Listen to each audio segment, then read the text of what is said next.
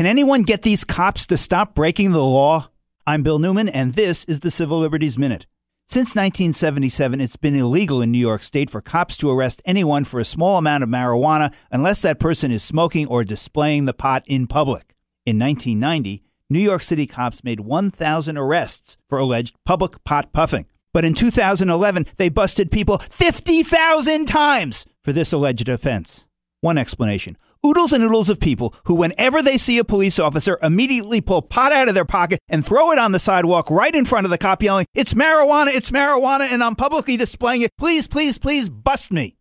More likely, may we suggest, an epidemic of cops stopping and frisking people or stopping their cars and rifling through them and finding pot and then claiming that the pot was in plain view and arresting them.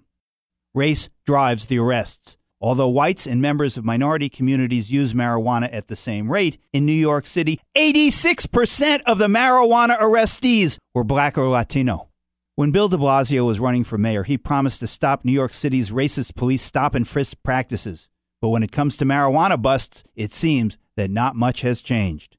Which brings us back to the question with which we began. As for the police officers responsible for creating these horrifying statistics by making these unconscionable arrests, can anyone get these cops to stop breaking the law?